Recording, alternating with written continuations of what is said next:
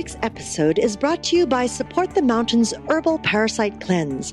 This formula targets the small and large intestinal tracts and larvae, the most broad-spectrum formula available today. 100% organic, formulated by Dr. Mikio Sankey, author of the Esoteric Acupuncture series. For 10% off your first bottle, visit shopyogahub.com and use the coupon code CLEANSE at checkout. Hello and welcome to YHTV's Flowing into Awareness with visionary and master intuitive Anatara. I'm Christina Suzuma, your host for this show. This is episode 45, Relationships with Animals. Change your life. Hello, dear Anatara. Hello, Christina. So we are still talking to the animals. Yes, we are. and hopefully this is something that we will all continue to do most of the time. Yes, absolutely. I mean, how fun for you. First it was dolphins, now it's all the different animals now.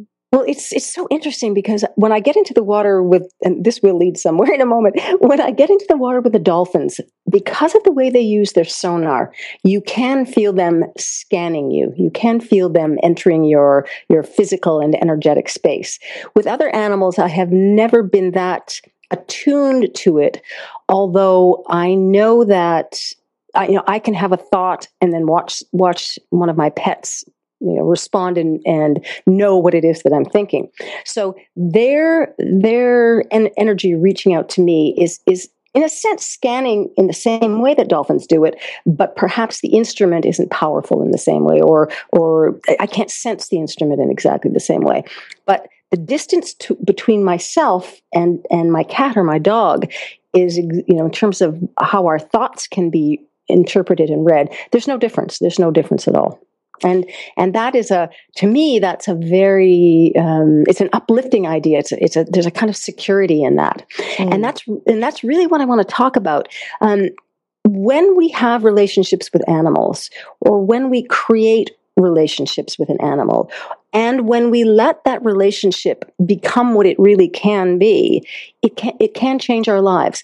I was speaking in our last episode about how easy it is, how much easier it is sometimes to communicate with an animal rather than a human being. And we talked about the personalities of ourselves as humans that sometimes get in the way of feeling safe with another. And a human being can be very, can be derogatory, can be, cruel in a sense. Whereas animals, more or less, unless it's been beaten out of them or something, speak truth. Their physical behaviors, their voices, barking, meowing, whinnying, whatever it might be, those voices come from a place of truth. It's an expression of what's real right now. It doesn't necessarily have as much baggage with it as some of the things that we say to each other as humans. So if we allow ourselves to relate to animals, and we allow ourselves to be open, just even open with our thoughts in whatever space we're in with an animal. We could be sitting around in our living room and there's another person there that we don't relate to well. And check to see if this happens to you, or if you're in a public place, check to see if your thoughts are shut down a bit. Check to see if your heart registry is shut down a little bit. And then notice what it's like for you if you're sitting quietly and alone in a room with an animal. Is there a difference between how you project yourself, or how you allow yourself to be projected? Is there a difference in how you receive from those around you? Animals and humans. I remember one of my favorite dogs that I had for many, many years, and she and I could be in different parts of the house, many, many rooms apart. And I would think it's time to go for a walk. And when I got downstairs to where the door was, she'd be sitting there waiting for me. She knew the resonance of that thought within me. I could hear her say sometimes, I need to go outside now. And I would come, I would know it. So that happens with the animals that we're close to. It can also happen with the people that we're close to, and we can utilize what we draw together. Learning about how our thoughts work, learning how those thoughts connect with something else as an animal to embellish and help us with our human relationships. I noticed this morning that I was downstairs and I was thinking to myself, I'm going to do some yoga now. And I went upstairs for some reason and found my 15-month-old grandson. As soon as he saw me, he ran over to the rug on the floor and he bent over into a downward dog position. And I thought, that kid knew I was just thinking about yoga. So for those of us that are open, as a small child is, as an animal, we hear the familiar thoughts and signals coming from each other. Okay? And if we look at one of our pets and we see that they're really itchy, or we see that they're uncomfortable in some way, or that they're not eating, we can literally take ourselves into the body of that animal, or approach the body of that animal with an open heart and an open mind and say, what's going on for you? What can you tell me about what you need? It may be something specific about what they're eating, or that they were attacked by a raccoon the night before. It could be something in us that's triggering that behavior in them. And the best part of all of this is that it doesn't matter if we get it wrong. When we're talking to an animal, they're not going to judge us for getting it wrong. They are instead going to continue to attempt to get the message across to us. So it's communication without judgment. It's communication without our feeling that it's a bad or negative thing if we're right or if we're wrong. And it's a beautiful thing if we get it right. You can see a relaxation in an animal when you hear something that's accurate for them. As we can see that in people, although, as we're saying, for many people, there's a mask there. There's a level of protection there that doesn't often happen with animals. Mm-hmm. Oh, how lovely. And you're absolutely right. I mean, they have this way of communicating or knowing our thoughts quite often, or I do recall the times when I've been a little bit down or low, and, those are the days that the ball's brought to me. That's right. That's right. And it's like, now, now, can I just mope for a little while? No.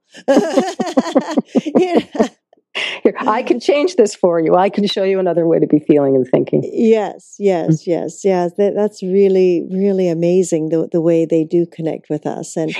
And also how they almost choose us. Mm-hmm. You hear quite often when people go to the pound to rescue a dog or something, the dog that they may think that they want actually doesn't come to them. A different animal or dog or cat might be the one that actually comes towards them and plays. And they choose us because they are able to read those signals about where they're meant to be. Who they are meant to be with to heal themselves and to heal the person, who they are meant to be with to continue something they've started before in another life, or to find a way through something that's going on in this life. We fall in as humans. We fall in love with someone else, and that all of those hormones sometimes get in the way of making the right choice. But with animals, it's not the same. With animals, there really is a meaningful and heartfelt connection that we can follow up on, and which will likely be exactly what's meant to happen for us and for them. Mm-hmm. Oh, it's so beautiful. I'm not saying don't fall in love. Just watch where those hormones take you instead. That's right. Oh, this is fabulous, Anatara. This is, yes, animals and communicating and having them in our presence is really lovely. Mm-hmm. It's really lovely and peaceful.